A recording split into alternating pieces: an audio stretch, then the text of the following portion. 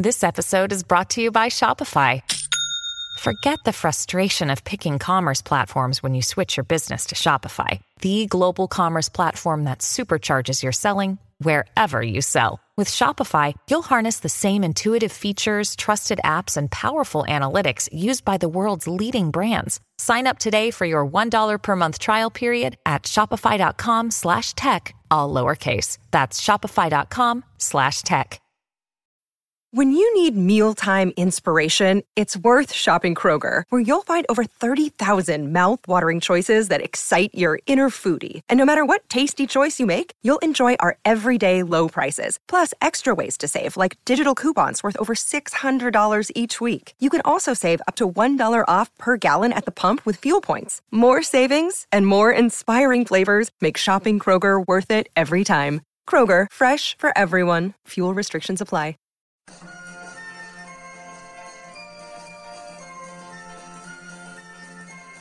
The Unholy Trinity Podcast. The Trinity B-side, tackling the issues within football.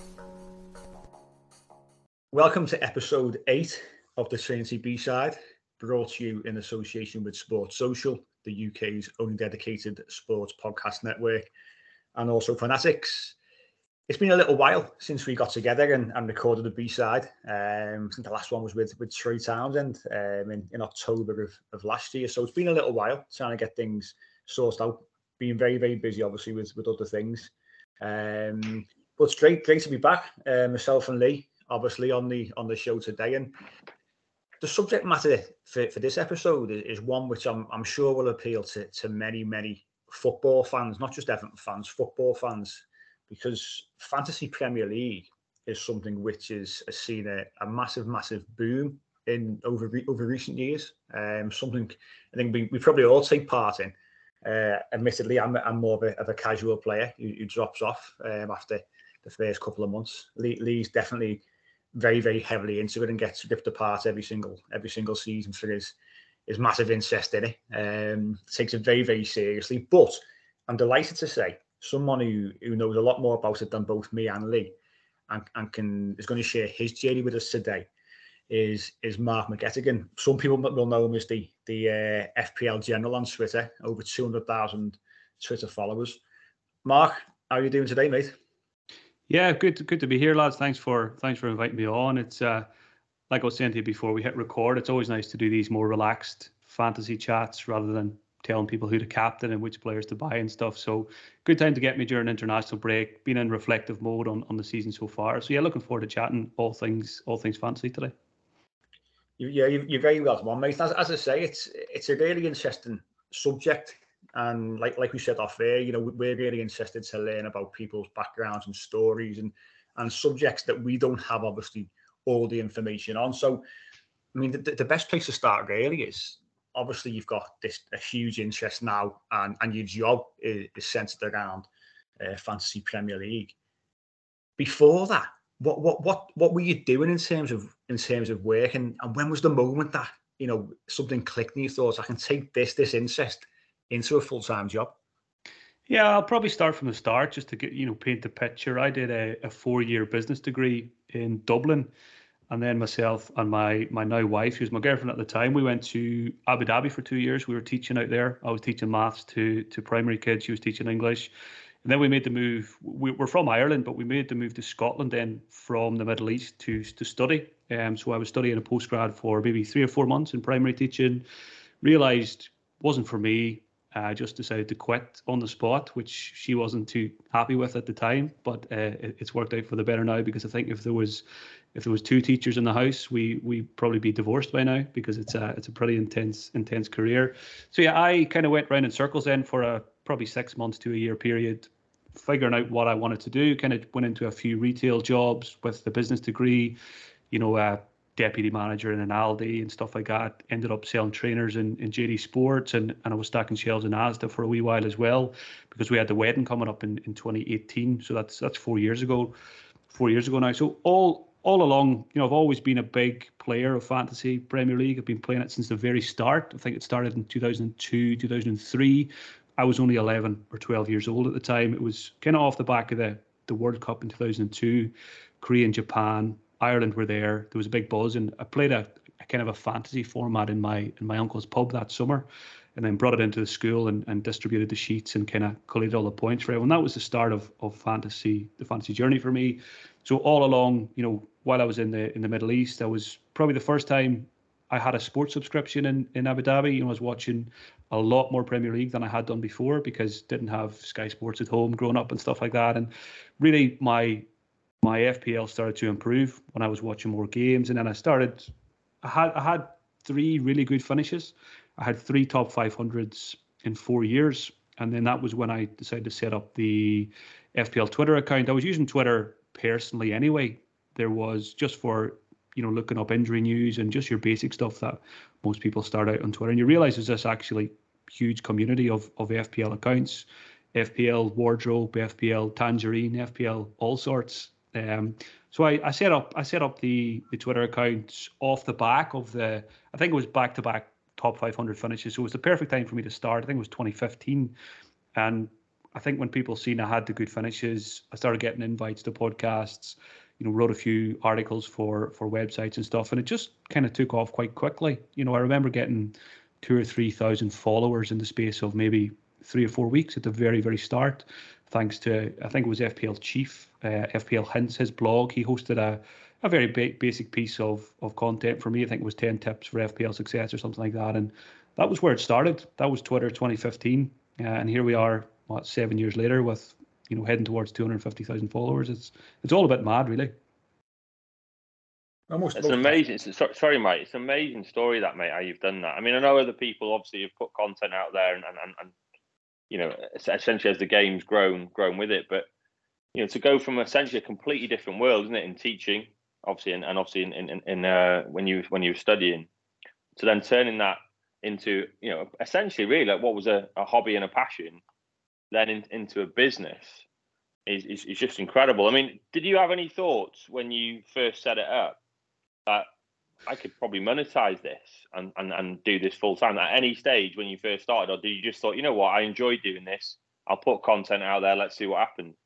I think like most people in my industry, it starts out just as a love of the game, and you're doing your content in the early days. I just set up my own podcast. The podcast came about because I did maybe 3 or 4 guest episodes, and I got a bit of feedback from people saying, really enjoyed listening to Mark on the podcast, but I would have liked to have heard more because there's maybe 4 or 5 of us on the one podcast. So that kind of got a light bulb for me. Why don't I just put out some content myself, short, 20, 30 minutes, just bought a microphone, very basic stuff, didn't do any editing. Still don't do any editing really. Thankfully, I've got people to help me with that now. But yeah, that's how it started. Just put it out, a weekly podcast, and it just, people enjoyed it because it was short, it was to the point, there was no waffle in the early days, no adverts, nothing to annoy people or anything like that. And they knew they could just listen, on a Friday, 20 minutes, they could get their captaincy tips, their transfer tips, and all that kind of stuff. And again, your question about did I ever think I could monetize? I never, in the early days, that was never even in my thoughts. This was just kind of just a little side hobby, as it is for most people. You're playing the game anyway, so you start interacting with people in the community on Twitter and stuff like that, and different social media platforms. And I suppose it wasn't until I started, I think I had a LinkedIn page at the time, and it was it was quite focused on my business degree, maybe some teaching experience. And then I decided, I'll just start putting some fantasy stuff there, sharing some of my articles I'd done, some of the podcasts. And then I started getting a couple of people. I got some work through LinkedIn, just kind of fantasy websites that wanted social media managers and just wanted content. I think Yahoo was one of the first ones I did a bit of content for, just very basic player tips. And then once you start doing some of that and you're sharing it on social media, more doors just start to open then. And, bigger companies like Scout and Fantasy Football Hub, they all, got in contact and said, look, we'd like to get you doing bits and pieces. And then once you start doing a few things, you kind of step up and do more. I was doing a lot of social media management alongside my own Twitter account for certain fantasy accounts. And then I kind of stepped away from that, went more towards the content with the podcasts and articles and stuff. And then obviously got involved with The Athletic when they started. I think it was 2018 or 2019 when they started. I knew one of the guys there who worked at the Times beforehand, and we kind of worked together on fantasy content before. and he said, look, the Athletic are looking for someone to do fantasy stuff. We'd love to have you. And if I'm being honest, I had no idea what the Athletic was going to be when it started. I just said, great, sounds good, new project, an article a week. This sounds great to me. And then when they launched, I remember that first day, we all had to put out a tweet at like 8 a.m, all the journalists from the Athletic and stuff. And the Athletic Twitter account had 100,000 followers within hours. And I was like, right, this must be something pretty big. So yeah, it was nice to get in the door there, and obviously still there. I've stopped the writing side of things because I've always found it's just something I don't really enjoy. And I'm trying to focus on things I do enjoy now, which is more podcasts and video and all that kind of stuff. And I'm lucky that I can, pick and choose what I do now in terms of content. And yeah, the podcast is part of the Athletic Network, and it's going strong. And the numbers, they blow me away, the amount of people that listen. It's as Lee said, it's incredible to sort of go from obviously that starting point and potentially having a career maybe mapped out in something totally different, to then take that step, build obviously a product almost, and share information with obviously the fans of football and fantasy Premier League to get to where you are now. I mean, what did your wife think of that? Obviously with the change and because it's always a gamble, isn't it? With anything like that. It definitely was a gamble. And for me, I think back to 2018. We got married in the July of 2018. So before that, it was very much focused on, getting the cash together to pay for the wedding and all that kind of stuff. And once the wedding was paid for, we were going into a new Premier League season. I was working, I think it was in JD Sports, or maybe it was Asda actually before the wedding, or maybe I was doing both at the same time just to get the cash together for the wedding. And once the kind of pressure of the wedding was over and the finances and everything, it was just perfect timing, because that's when I just had the 2 top 500 rankings, and the Twitter account was just starting to take off. So obviously discussed with her, said, look, don't really want to go back to stacking shelves, don't want to be selling trainers to people and kids anymore. I'm gonna take a risk here. We didn't have a mortgage at the time, no kids at the time, so that that we're just renting quite a cheap property in Paisley, just outside Glasgow, so that my living expenses were quite low. So I was able to take the risk. And obviously early days, first year or two, you're just about making enough to get by. My wife Michaela was just really supportive the whole way through. Obviously probably supported us financially in the early days too, when I wasn't making as much. Thankfully now it's improved to a much healthier level, and I can buy the food now again along with her. But yeah, it was a gamble, but I think I've always found in life, I've read a lot of good books over the years, and I always think if you're brave enough to go for something, I always think the doors will open, and that's what I really found with the fantasy. I think I was in a good community anyway. You can kind of, once you spend a year or two in the FPL community, especially in those days, it might have changed a little bit now, but it's a kind of community that everybody wants. Fantasy grows, everybody grows together, and everyone kind of looks out for each other and supports each other. I remember those early days, you retweet a podcast for someone else, they retweet your podcast, all those little things. You build all those, relationships with people through social media, and we've all kind of grown together, which has been really nice to see as well. That's great to hear that as well. That's great. At the end of the day, one of the things I was going to ask you was about that, about obviously content, obviously growing out there as the game grows, content, more and more content is growing.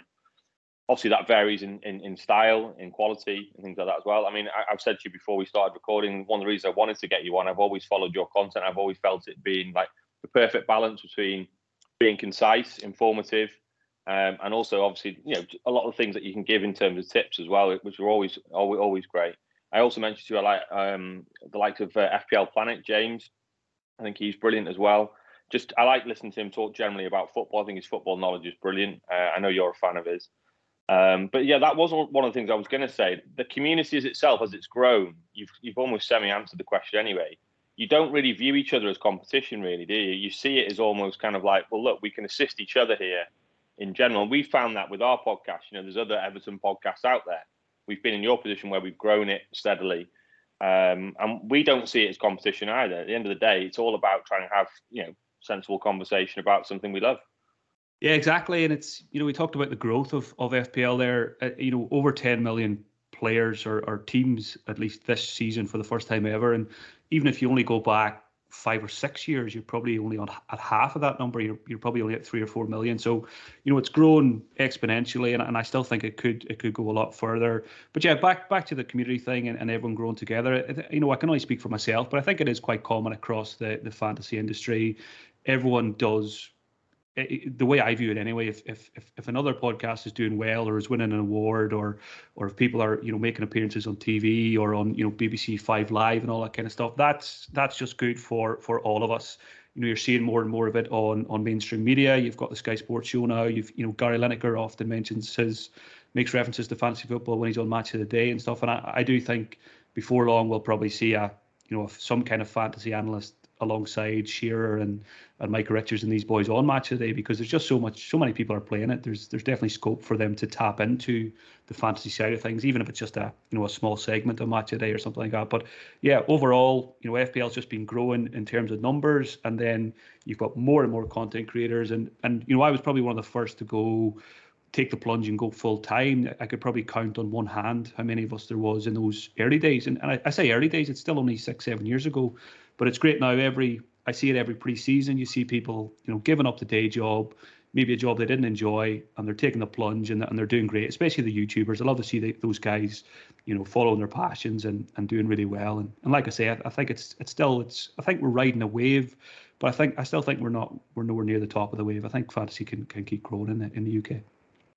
I mean, the numbers of players is incredible, isn't it? It's over 9 million according to the Premier League, the Fantasy Premier League website for this season, which is absolutely huge numbers.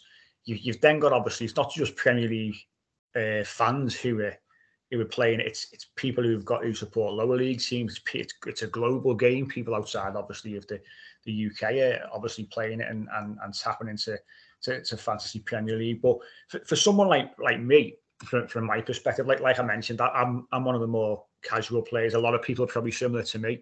In terms of obviously the podcast that you do and the information that you put out, give us an example of the stuff that you share. Because for me, I obviously think that obviously there's an element of luck. Of course there is. You've got to get lucky. We know what some managers are like in terms of chopping and changing their teams. Pep Guardiola does it every single week. You can think that Phil Foden's nailed on to start and he sits on the bench. So there's an element of luck. What kind of things are you sharing sort of within the community to help people, basically?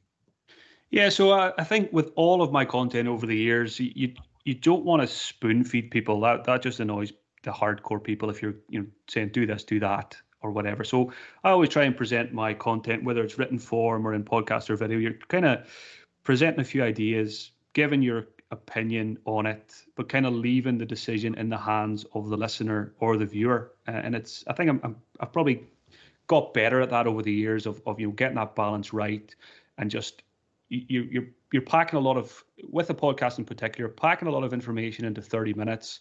But you're doing it in a way that lets people, they'll go away, they'll digest it, they'll think, right, I agree with what he said there, not sure about what he said on that player. And then when it comes to Friday night, Saturday morning, they're in a good position then to kind of, again, I always say to people, I want them to make their own decisions. We put the content out there for people. We don't want you to blindly follow us, because that doesn't guarantee success for a start. So that, in terms of the podcast itself, the Athletic FPL podcast, it follows the same format every week. I'll do a quick review of how the game week went. Then I'll talk about my watch list. So basically players I'm interested in at the moment, and I'll remove players from the watch list who I'm no longer interested in. Then you'll just, take questions from Twitter, which usually, 10 questions, which is all the hot topics going into each game week. And then it just finishes very simply with the captaincy candidates for the weekend, who I think is the best option. I'll put a poll on Twitter. I'll let people know what the results of the poll were to give them an idea of what the masses are thinking in terms of captaincy. And then just finishes with potential transfers for my own team. So it's very straightforward. But like I said, it does pack a lot of information in. But I like to think at the end of it, people think, right, there's certain parts of that I will take away from it, and there's certain parts of it that I fancy going against as well. I think that bit there you said of spoon fed, that's absolutely bang on, because the last thing you want to do is have what you'd call what I would say your lazy listener who just go, Mark, just tell me your team so I can just copy it.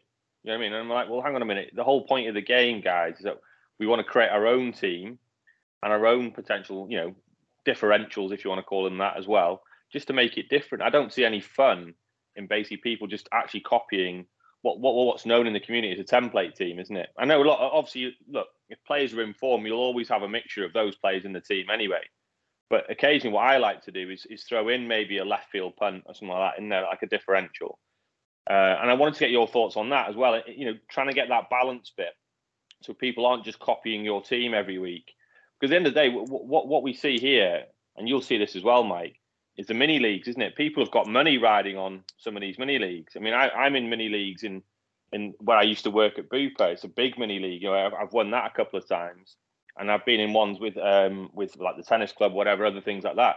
But the point I'm saying is lots of people are involved in mini leagues where there's money involved, so people then almost get over emotional about it. Have you found that as well? Yeah, I think increasingly in the last maybe 2 or 3 seasons, you're getting the copycat issue has become a big thing. And I know us content creators, we've kind of contributed to the problem because a lot of us do reveal our teams, whether it be on YouTube or on Twitter, or even just to subscribers. But what you'll see is your everyday manager, like Mike, if you go into any mini league these days, more so than ever before, you'll see teams that have 9, 10, 11 of the same players. They'll captain the same captain every week. And it's just the overload of information and the availability of information nowadays as well. It's very easy for any manager to just do a couple of quick, searches of Google or Twitter. They can very quickly find who most people are going to captain. They can, the FPL website itself, it tells you who the most transferred in players are that week.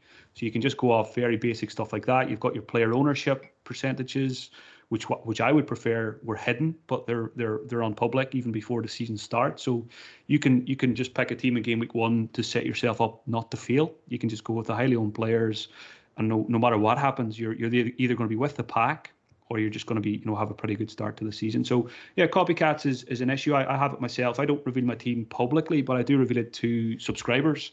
And every season I try to make it very clear at the start that Patreon is it's to help you become a better manager. It's to provide you with the tools and information to make good decisions yourself every Friday, every Saturday. And it's very I do, no matter what, you're going to get copycats. I get copycats. Andy on YouTube gets copycats. But again, I do try and address it. I let people know before the season starts that I don't like it. It makes me. I always think, what if I win FPL and 10 other people win FPL with me? It's gonna be a bit of an issue. So it's actually very easy for me. Once we get maybe halfway through a season, it's very easy for me to go in on a Saturday night, halfway through a game week, into the overall rankings page of every team, check my total points and my points for the game week, and then I can see which other teams have the same points as me in the game week and for the season. We're all bunched together in the rankings. It might take 15, 20 minutes for me to do so, but I do go through it and I find which teams are exactly the same as mine, who've been copying me all season. That means I know they're a subscriber, and I basically just send them a message. I say, look, I know you're making every single move the same as me. This is not what Patreon's about. I would appreciate it if you stop doing that. If you want a refund, whatever, I'll give you a refund. But just don't, why? I always say, why? What's the point? Why play the game if you're just gonna copy? And you'll get people. I see it all the time. I get people who have never watched a game in their life, will never watch a game in their life, but they're in a mini league with a family member or a colleague, and all that matters is that they beat them, and they don't care how they get there. So yeah, copycats is obviously an issue, and I suppose there's only so much we can do to try and combat that. I think something that makes the copycat issue worse as well. I think FPL didn't help us this year with the player prices. There's a very, very small pool of maybe 20 to 25 players that are very clearly the best picks in the game. So even if you don't have copycat behavior happening, you're going to have a lot of similar teams anyway. When you've got 10 million teams and there's 25 to 30 players that are priced very kindly from the best teams, there's going to be kind of a funnel where most people focus on that small group of players anyway. So I think a lot of us hardcore managers, we would like to see quite a big shake up in player prices, because this season more than ever, a lot of teams at the start had 3 City, 3 Liverpool, 3 Arsenal, 3 Spurs. It was too easy to do so. And again, that just creates a lot of similar teams. Yeah, I agree with that. I definitely agree with that. I think they definitely need to change that up so that creates variation. And that's what you want. You want variation. There's different ways of getting to the same points, isn't it? You don't always have to have the same team. But that's one of the reasons what I love about FPL. I've been playing it not as long as you, but I've been playing it since like 2008-9 season, and I've always just loved it. And then obviously as it's grown, started listening to more of your content and things like that. But what I love is I end up actually a bit like you when you were in the Middle East. I end up watching more games because I've got players involved in those games. It just gives me another reason to watch that game, and I like that side of it because obviously you're rooting for certain players. But it's that balance between the eye test, obviously what we see on the TV, or sometimes if you actually even go the game, and then I look to analyse the stats element of it, and that's the balance, isn't it? Because obviously a player could look great on the eye but be poor in terms of stats, and vice versa. And I think that's when I like to listen to your content in terms of like, well, this person's trending in the right direction. Look at someone like Maddison, for example, this season, and a poor Leicester City team, but his stats are through the roof, aren't they? He looks like he's going to obviously get a lot of points in every game. So unless you watched every Leicester game, you wouldn't really know that, would you? Yeah, and I've always primarily been kind of eye test first because I've always had time to watch games. So I've always, watch all the live games that are on TV in the UK, or I've always kind of recorded games because my wife's a teacher. I'll record the games Saturday, Sunday, and then watch them Monday, Tuesday when she's at work. I'll always watch them first and look at the stats second. And it's always just kind of a little sanity check. You can trust stats a lot more than you can trust your own eye. You've got biases to players from previous seasons and stuff like that. So the stats are always a good check just to check yourself. A good example of that, you mentioned Maddison there. I played my wild card last week, and I didn't go for Maddison when a lot of people did, and I went for Gordon instead from Everton, from your boys, and I left some cash in the bank. And I think I might have been guilty there of not doing enough research. I didn't look at the numbers enough. I know Leicester haven't been great either, but is it just, I think, was it 5 goals in 7 games Everton have scored this season? So why am I investing in an attacker from Everton when I could have maybe went elsewhere with that pick? And I'm probably looking to lose him, quite quickly now, and it probably will be Maddison who comes in because, like I say, Leicester poorest defensively, but they're still scoring goals, and Maddison just looks as good as he ever has, if not better. And I know Rodgers has been talking along those lines as well. He's kind of taken over the talisman from Jamie Vardy these days. So yeah, for me, it's I like to watch a lot of games, but I think I've learned over the years as well, and probably just in more recent years, maybe during COVID times, I kind of lost a bit of interest in FPL. I think like a lot of people did when there's no fans in the stadium and stuff. And I kind of learned that even though I wasn't watching as many games, I was still doing okay in FPL. And it shows you that's the beauty of the game. You can be someone who watches every game, or you can be someone who watches 0 games, and you can get, you both have an equal chance of getting a top 10k finish. So yeah, you just got to play it whatever way it suits you. You should have asked me for a tip there, mate. I could have told you Gordon wouldn't have been a good pick. I know. Again, that was the eye. Again, that's a good example of maybe my eyes playing a trick on me. I really liked them every time I've watched them this season. Yeah. But again, it's kind of been, I haven't obviously watched every single Everton game, and I sometimes I think one of my weaknesses is I focus on the player stats too much than the team stats. I looked at Gordon's numbers, and if you're interested in a player anyway, what tends to happen as well, you've got to be careful with stats. I was interested in Gordon. And you can manipulate the stats to make him look great. You can look at the stats, shots on target stats were great and stuff like that, but maybe his XG wasn't. But if I looked at the Everton team stats, as I've been doing this international break, it's making me think very differently about the attackers. Sorry to have a dig at the Everton. No, not at all, mate. Not at all. I mean, I punted for Maddison, just to let you know that as well, by the way. So, no, only joking. But no, yeah. Look, from an Everton perspective, we watch every game, we pore over every game, we talk about every game from that perspective. And what's clear at the minute with Lampard, and he's doing the right thing. He's building from the back. He's trying to make us harder to beat. And then I think what will happen is once we get Calvert-Lewin back, maybe a couple of other players as well, and I think in January he'll probably sign another attacker. He's doing what I think every manager should do: is be resolute, be hard to beat, and then obviously build from the back and then add goals to the team. And I think, to be fair, a lot of Everton fans, and Michael attests to this as well, are on board with that. Whilst we look obviously not great in terms of our league position, we're unbeaten in 6, and I think a lot of Everton fans actually at the minute, there's a lot of positivity around the club, which is first time in a very long time in that respect. So steer clear for Gordon in the short term. Term. But yeah, it was even. I was just looking at the stats this morning before I did this, and I say there maybe the Gordon pick was a mistake, but on the flip side, very few goals conceded this season.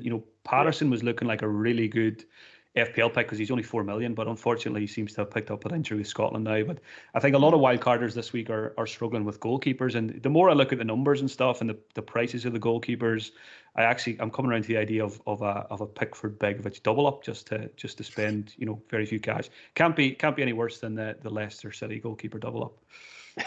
Yeah, exactly. Yeah. I think he's bottom of the list this season, isn't he? Danny Ward, unfortunately. But no, it's like you say. You do have your bias. I mean, what my tactics over the years, I've not picked Everton players as one tactic, as not to jinx them. I've not picked Liverpool players as well, out of loyalty for my club, and whatever I try just doesn't work. But I think obviously, with Lee being obviously that more involved, and as much as we give him a little bit of stick at times, year in, year out, he will always finish hundreds and hundreds of points clear of me and your average player, because he puts the time in. He enjoys obviously listening to obviously your podcast and different content. So obviously for those people who enjoy playing the game, just devoting a little bit of time to doing your research, listening obviously to the content that's out there, it's proven to actually work, isn't it? It's a huge commitment to even just play one full FPL season. You're talking August to May, and you've got a lot of opportunities throughout the season to tail off. Like these international breaks, a 2-week lull is when we'll see a lot of people who might have been quite active with their team beforehand. They might just forget now about this next deadline. And then once you miss one, you're like, right, I'll just leave it now. Obviously, there's a huge fall off in active managers as the season goes on. I think the World Cup will be a big issue this year. 6 weeks of nobody visiting the FPL website. A lot of people just will forget to come back or won't bother coming back in the new year or around Boxing Day whenever it comes back. So yeah, that's one of the keys to success, and one of the simple keys to success in fantasy is just sticking with it for the whole season. You get a lot of people who also have a tricky start. I've had a tricky start myself this year. Got about 1.7 million after 7 or 8 game weeks. I know a lot of people in my shoes now would be like, I'm just going to leave it. I'll come back next year, but I'm obviously can't do that. So I need to keep chipping away at it, and I'm still confident by May, which is a lifetime away, that the rank will be respectable. Yeah, just on whilst we're on that front there, I mean, we touched on, obviously, you said there's 25 players this season that most people are picking from. One of the ways to be slightly different is obviously the captaincy element. Now, I know in your world, it's quite a controversial subject, isn't it? In the fact that should we still have captaincy? Because obviously, most people this year now, ever since Haaland started the season where he has, most people every single game now are going to pretty much captain Haaland. He's played every single game as well. There's no real signs that Pep's going to rest him.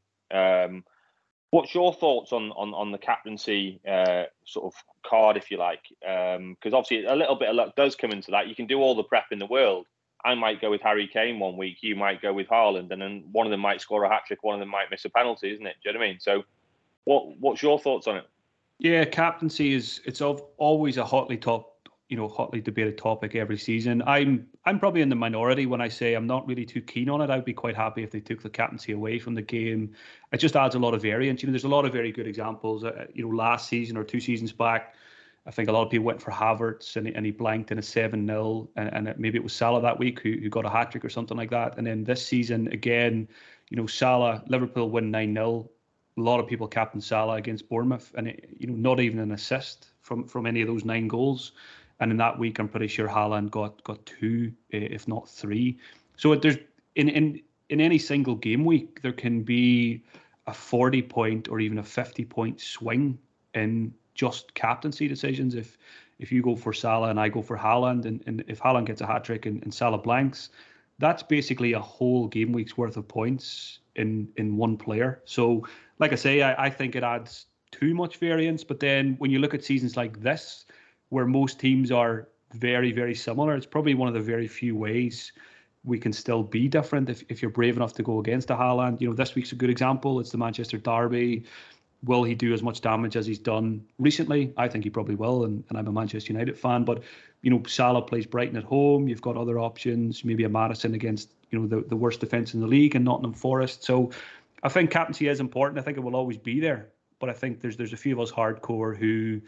I think the reason we say we don't like it is because it probably would be easier for us to consistently do well if we took some of that variance out of the game. But I can understand why it's there, and I'm sure 90% of people, if there was a poll, would vote to probably keep it in. Yeah, it's something you can't control, isn't it? Yeah, I mean, a lot of the stuff, like you said, you can do all the prep in the world. You can find out which players are trending in the right direction and everything else. But, what we can't vouch for is what Mike alluded to before. Out of nowhere, suddenly Pep will go, right, I'm playing Alvarez this week. Haaland, you're on the bench. You know what I mean? And obviously Pep is widely talked about, obviously, in the fantasy world, because he's got such an array of talent to choose from, and that's why it's always tricky getting sometimes City players, because you never know what he's going to do each week. But one of the things I wanted to mention, Mike and I talked about this as well, is more and more footballers actually in the league are playing fantasy Premier League now as well, aren't they? And I know, was it Klopp at Liverpool that I think teams were getting leaked, weren't they, before deadlines, things like that. And I think, was it Klopp at Liverpool that turned around and said, right, I'm not having my players playing it because this shouldn't even be anywhere near the actual game? Yeah, there was a couple of interesting issues a couple of seasons back. The deadline used to be 1 hour before. And a lot of people who work in the media used to get the team 75 minutes before. So there was always that little 15-minute window where some people in the media couldn't resist sharing. We're human beings. If we got info, it's very tempting to share things. And that obviously benefited a lot of FPL managers, because if you waited till the last 15 minutes and you were able to get on social media, there was a good chance you would get some kind of team leak, someone's starting, someone's not starting. And that might dictate your transfer or your captaincy decision. If you find out a player's on the bench, you're not going to captain them, whereas maybe a lot of other people will. So you could get an edge that way. So FPL changed the deadline to 90 minutes beforehand, which has made a big difference. You do still get people leaking teams and stuff like that. We've had quite reliable Tottenham stuff this season, which is probably going to come to an end now, because people would always wait to see if Perisic was starting or not, and that would dictate whether they'd buy him or start him or bench him. But yeah, I think it was Dean Smith at Aston Villa. There was a very famous. I think he was one of the managers who banned his players from using it, because there was a great Twitter account that was basically tracking all the Premier League players' fantasy teams, and he was sharing what transfers they made and stuff like that. And it was things like Aston Villa physios would sell a player, and you would think, right, if a physio's selling a player, he must have a niggle. That means there's an issue there. And I remember I think it was a famous quote. It gets played quite often on Twitter. Dean Smith saying something like, "I live in the real world, not the fantasy world." It's amazing how this kind of thing can play into real world football, isn't it? And the crossover obviously is always going to be there, and it must give yourselves a great buzz to know that you've got Premier League footballers that are actually playing the game week in, week out as well. It shows you the work that you're doing. It's an ever growing industry, really, isn't it?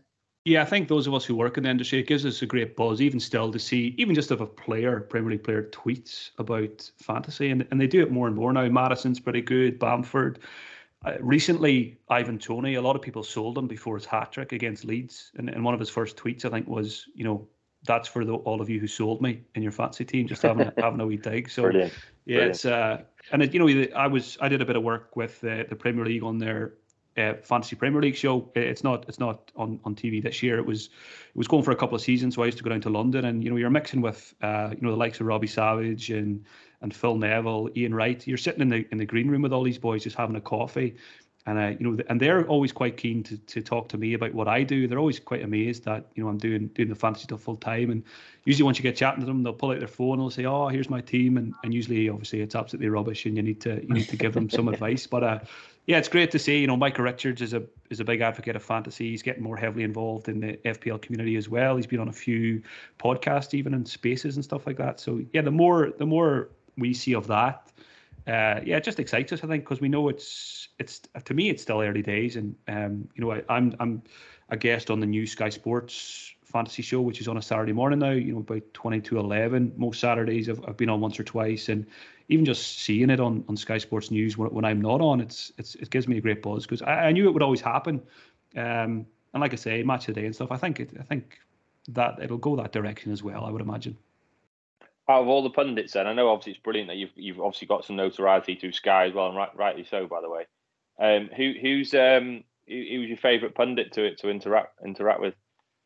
Really, There's probably two. When I was in the green room in London, the first one was Andy Cole, because I'm a Manchester United fan. Became a Manchester United fan when we won the treble in '99. Typical 8-year-old glory hunter for my sins. So it's really cool chatting to him about his story. And actually, Jonathan Greening was there one day as well. You know, he was on the bench in the Champions League, so it was good to hear his story and his coaching career and stuff. But the main one for me, being Irish, I knew Matt Holland was a big fantasy player. He's very interested. I knew he followed me on Twitter and stuff like that. And I remember one of the first times I went to the show in London, the producer said, you know, Matt Holland's in the building. He's doing some TV work for the international games.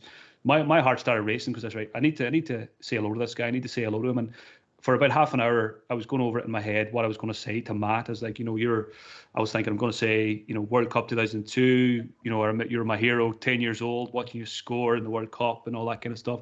And then he walked down the corridor and I was just about to spit all my words out at him, and then he just goes, there's the general, you know. So he actually recognized me before I got to say hello to him. So that was a surreal moment. Pretty cool to chat to Matt about all things Ireland. And yeah, he's a very good fantasy player. He's probably one of the better pundits, actually. Brilliant. I mean, it's obviously it's great to hear obviously where you started from, where you are now, what the game looks like now, obviously. But I'm interested to also know as well your thoughts in terms of where you see the game going in the future. I'm going to discuss that after this short break. Welcome back to the second part of today's Trinity B-side, and like I mentioned before the break, you know, the game is huge. We discussed obviously, Mark, what you would sort of enjoy in terms of the fantasy world, but what things that you don't like as well. But where do you see the game going? Obviously, it grows every single year. I mentioned it at the start of the show, over 9 million players currently in this season's Fantasy Premier League. Where do you see it going, and what would you like to see in terms of changes to maybe make the game that little bit better? Yeah, so there's been very, very few changes in the official fantasy game itself over the years, and I've always been a believer if something's not broken, you know, you don't touch it, you don't need to fix it. But to me, we may be getting towards a point where it might need some change. You know, like I said, a lot of teams are the same now. There's not, at the end of the day, you don't make too many decisions. You pick a captain every week and you probably make one transfer. You know, apart from picking your initial team or when you're on a wild card and stuff, that's when you make all of your big decisions. But throughout the week, there's not much to do really apart from research and watching games and stuff. So I think there's a lot of scope for, you know, making a few changes where you need a bit more engagement. I play a lot of different fantasy formats. I play the Scottish game. I play the Champions League. I'll play the World Cup one when it comes around as well. And they're a lot more hands-on. The Sky Sports Fantasy one as well is very hands-on. It's too hands-on for me. I don't tend to play it anymore because there's a lot of planning required in that one, in terms of fixtures and when to jump off players, when to jump on players. But yeah, I think with FPL itself, it could do with a shake-up now, I think, at this stage. Like I said, many leagues have 10, 11 of the same players, you know, maybe some new chips and stuff like that. I do think it's going to keep growing. It's been growing very steadily year on year. I think COVID actually helped. When COVID was scary for me when the football disappeared, but kind of long term, it's worked out really well for me because they obviously put all the games on TV. You've got more people working from home now, so more people are watching games. And I think a lot of people use kind of fantasy and stuff like that as an escape from the pandemic. You know, they're probably a lot more, and that's part of the reason why we've got a lot more engaged players now compared to maybe, 4 or 5 seasons ago. So yeah, I still think there's a lot of scope for growth. I always think, a lot of people make comparisons to the US. Fantasy is absolutely massive over there. Baseball, basketball, American football.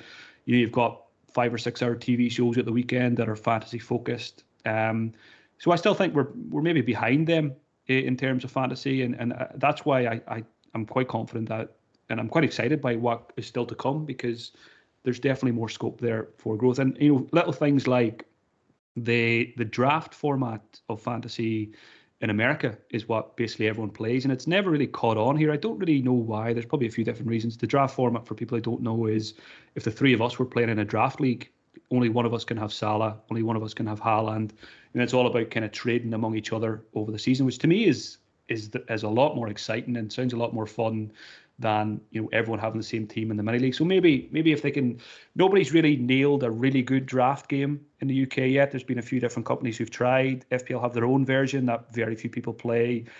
if they could nail that down, and people, if the draft format could take off, I think that's something they should really try and tap into more, I think.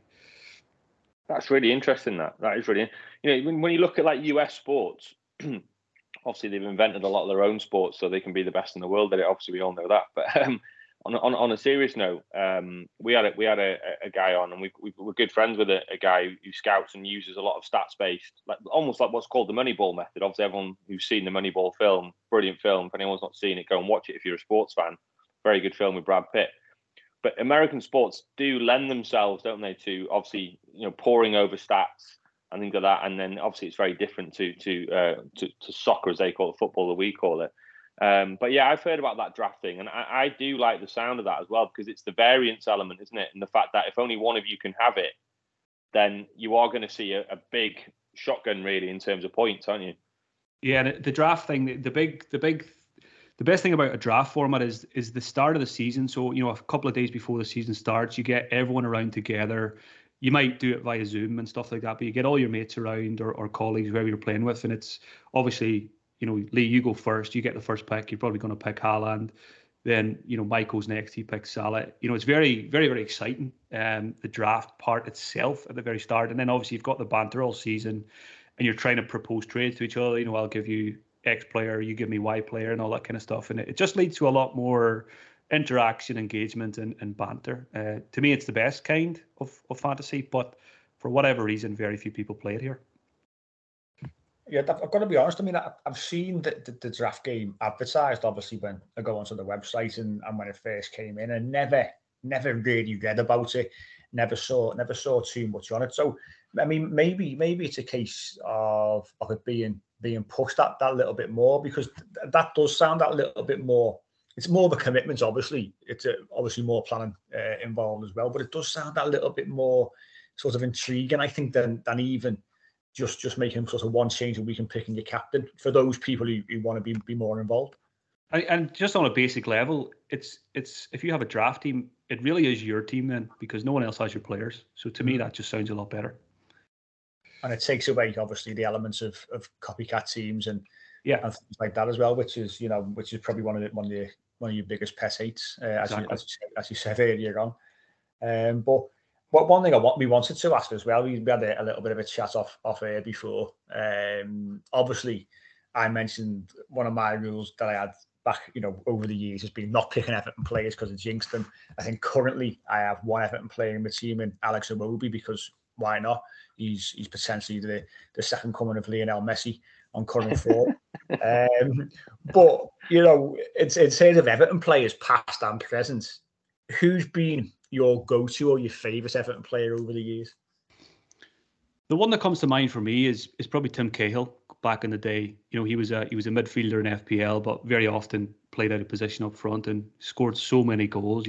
I'm just thinking now of all those amazing headed goals he scored for Everton. So he was a big fantasy favourite. Even Fellaini, when he was there, I remember owning him as well. But as we mentioned earlier, Leighton Baines is an all-time FPL legend and always will be. That left-footed penalty taking defender.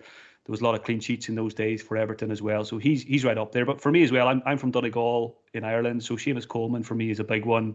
He's an absolute legend to anyone who's from Donegal. He was a really good fantasy asset himself for probably a spell of 3 or 4 years, especially when he burst on the scene. First of all, he was really, really cheap.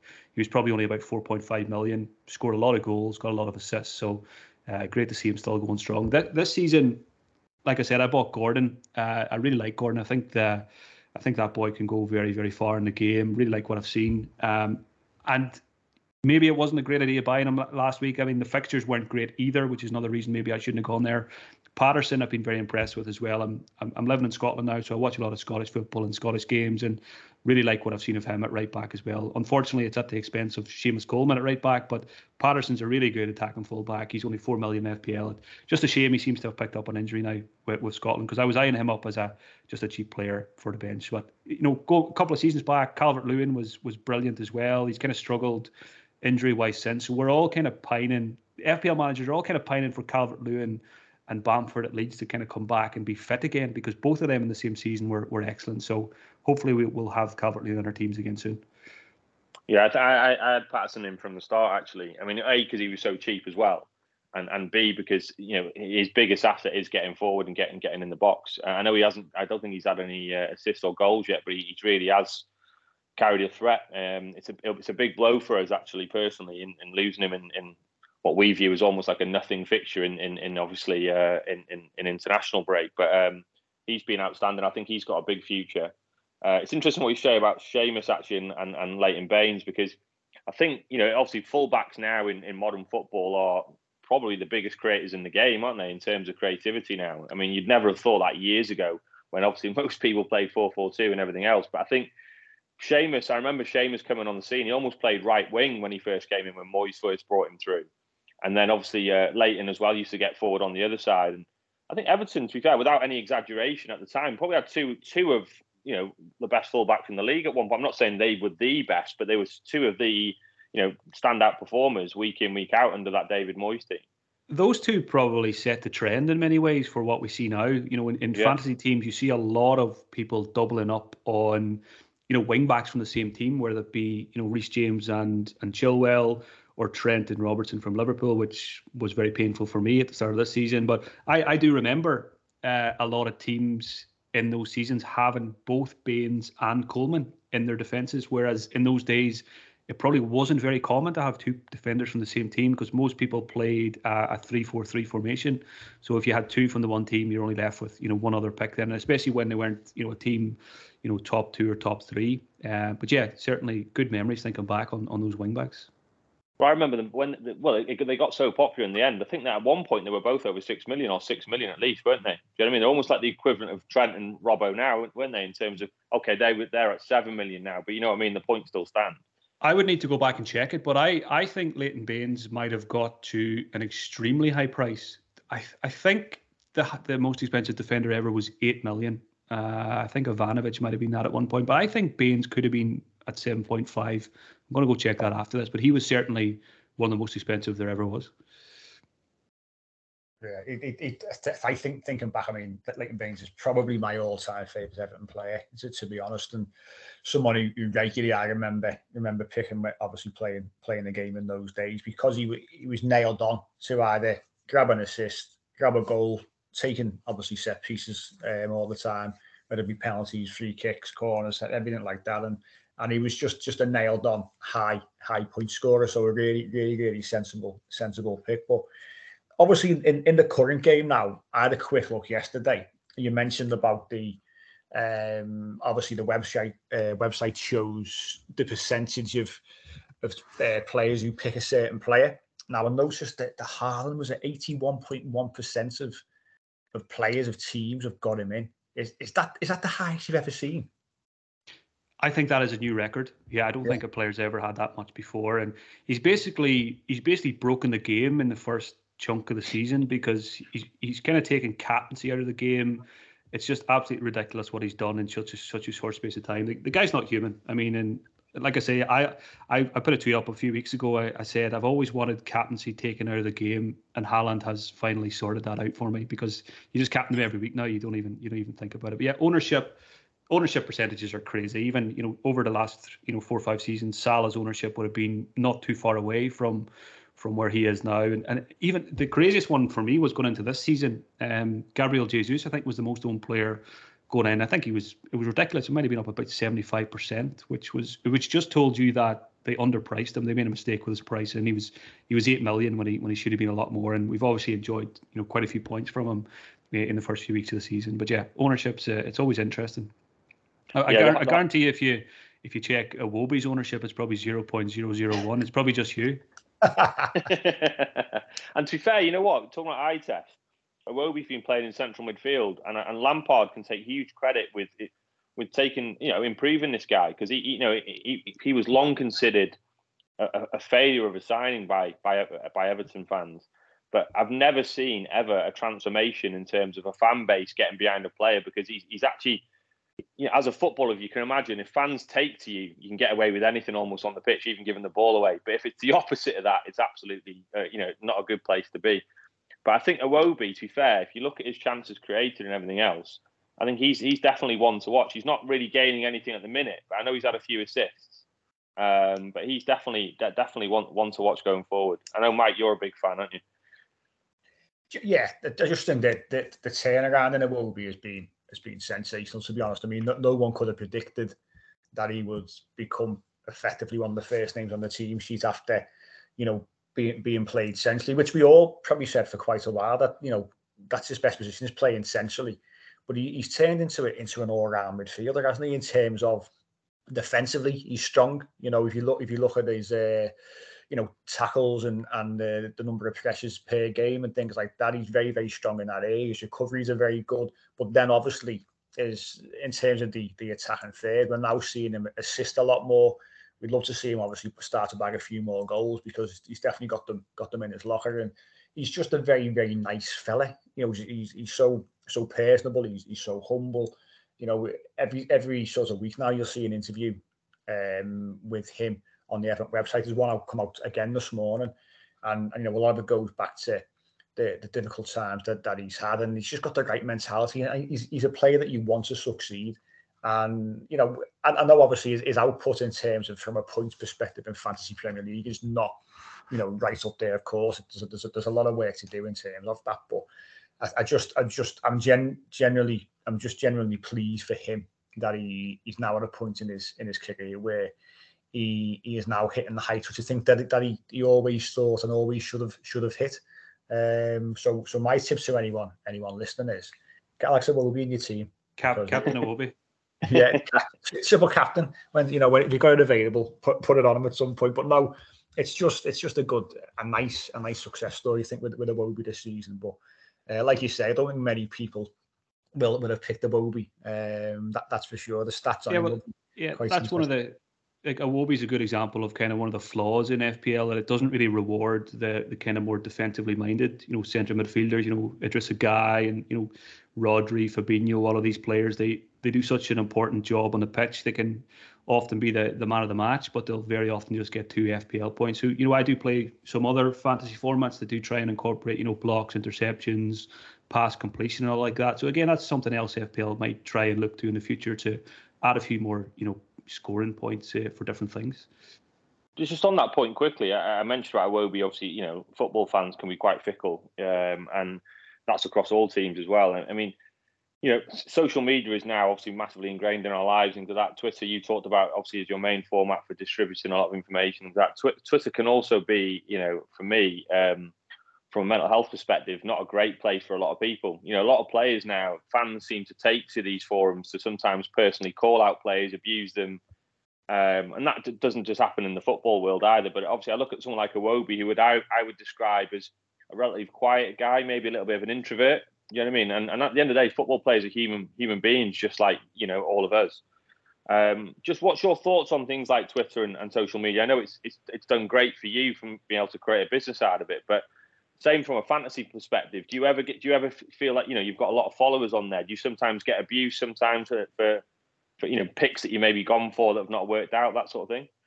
Yeah, probably quite similar. I'm pretty quiet. I keep myself to myself most of the time. I'm probably pretty introverted if I had to describe myself as well. And I think over the years, I kind of missed the early days of Twitter when I only had 500 followers and when you could interact with everyone and reply to everyone and like every comment. It's a big beast now that you can't really tame. So for me now, it's become about just managing it. Yes, I need to go on there for work stuff, but I take a lot of steps to manage it. This international break, for example, Twitter gets deleted off my phone straight away. There's no app. So if I need to go on Twitter, I need to actually go upstairs and open the laptop. Just setting those little boundaries and make it a little bit harder. Very often, if I put out a tweet that is maybe divisive, I don't go out of my way to do that. But if it's a strong opinion on a player or a team, and if I know there's going to be a lot of shitty comments, which there always is on social media, usually I'll just tweet, and then before there's any replies, I'll just mute the tweet. And I don't have any interest in really going back and reading what people are replying to it, because like I say, social media, it's you've got to be careful with it. It's most of us spend too much time on there, and I just try and manage it as much as I can. Like I say, laptop only for Twitter and stuff like that, and just try to minimize the use. I've got an app on my phone as well. I think it's called Block Site. You can block 4 or 5 apps between certain times of the day and stuff. So evening time, it won't let me log in to Sky Sports or The Athletic or Twitter just to try and stop myself, because we're humans. We're always going to go back. It's addictive. So it's all about just managing it for me. And yeah, the abusive stuff, I'm quite lucky. I don't, to be honest, I've never experienced too much abusive stuff. I'm quite, the way I tweet and stuff, I'm not very controversial. I don't go looking for trouble, or I stay out of all the Twitter beef that happens. And yeah, it's I like to think I'm likable, so the trolls seem to leave me alone. I think that's good advice. That definitely for anybody listening there, certainly on that block site thing. I mean, social media has so many benefits, but at the same time, there's a lot of things that if you don't manage it properly, it can get on top of people. And I think that's really good advice, that Mark. I think certainly from for people listening out there, it is a dopamine rush for some people, isn't it? And things like that, and it's trying to control that. We do live probably now in an overstimulated world. So anybody listening, anything like that, block save, thing like that, or you feel like it is becoming too addictive, I'd definitely take heed of that advice. Yeah, because I know myself thinking about it now. Very often, in the past, if there's if all the games are on Saturday or whatever, I'll be scrolling through my Twitter, and another thing I do on Twitter is I use lists. So maybe only I might follow 500 people, but really I'm only looking at 20 or 30 people's tweets in any day. Only the people I really care about seeing and stuff. But very often I'll be on Twitter, I'll get to the bottom, I've seen everything, and I'll keep refreshing it, and there's nothing coming up. And I'm like, what am I doing here? I'm just looking for that hit. It's like, it really is like being a heroin junkie or something like that. So when that's happening, you just gotta recognize it. You gotta think, right, this is becoming a bit too much here. Just take those steps that you need to take a couple of days away from it, or whatever that is. Yeah, very sound advice, and we always say it's a necessary evil, almost, Twitter, for the work that we do. And obviously yourself, and it wouldn't work for us unless we had access to social media. That's probably the God's honest truth. So it's great for that, but not great for other things. And yeah, I think we're all guilty of jumping on social media all the time, clicking refresh, just to get 2 or 3 more tweets showing. And yeah, you've got to be careful and look after yourself. Of course, that's the most important thing. But before we finish, Mark, any tips for game week 9 besides there will be civil captain? Game week 9. I know a lot of people are on a wild card this week, so the main thing to do is you've got to be careful. Game week 12 is coming up soon, and there's a couple of teams that don't play that week, Arsenal and Man City. So you've got to get the balance right of how many Arsenal and Man City players you carry for the next couple of game weeks, and just make sure you can get 11 players out in game week 12. That's probably the main advice at the minute. Madison's probably going to be my transfer in this week. Really like him for the Nottingham Forest game, and then a few more good fixtures to come after that as well. So hopefully points to come there. Yeah, one of these tips there. He'll come back to you, remind you of that when Madison scores 2 or 3. I'm going to blame Lee when Madison goes wrong. I'll meet you on Twitter, mate. I'll meet you. We'll have some beef. Well, no, brilliant to end on that. Some nice advice for people who enjoy playing the game. And Mark, all that's left to say is, if you really appreciate you giving up some time today to discuss, obviously, your journey into employment in the world of the Fantasy Premier League. Yeah, thanks for having me, lads. Really, really enjoyed this. So yeah, thanks again for having me. Thanks for coming on, mate. Really appreciate it. Yeah, absolute pleasure. And that is us for today. So keep your eyes peeled for future Trinity B-sides. There will be more. We are working hard on securing future guests over the next couple of months or so, especially going into the World Cup break. So keep your eye out for them. The usual Unholy Trinity podcast will be back this weekend, obviously. Post Southampton match will be back on Sunday to look back on that and look ahead to the visit of Manchester United to Goodison Park the following week. So we will catch you then.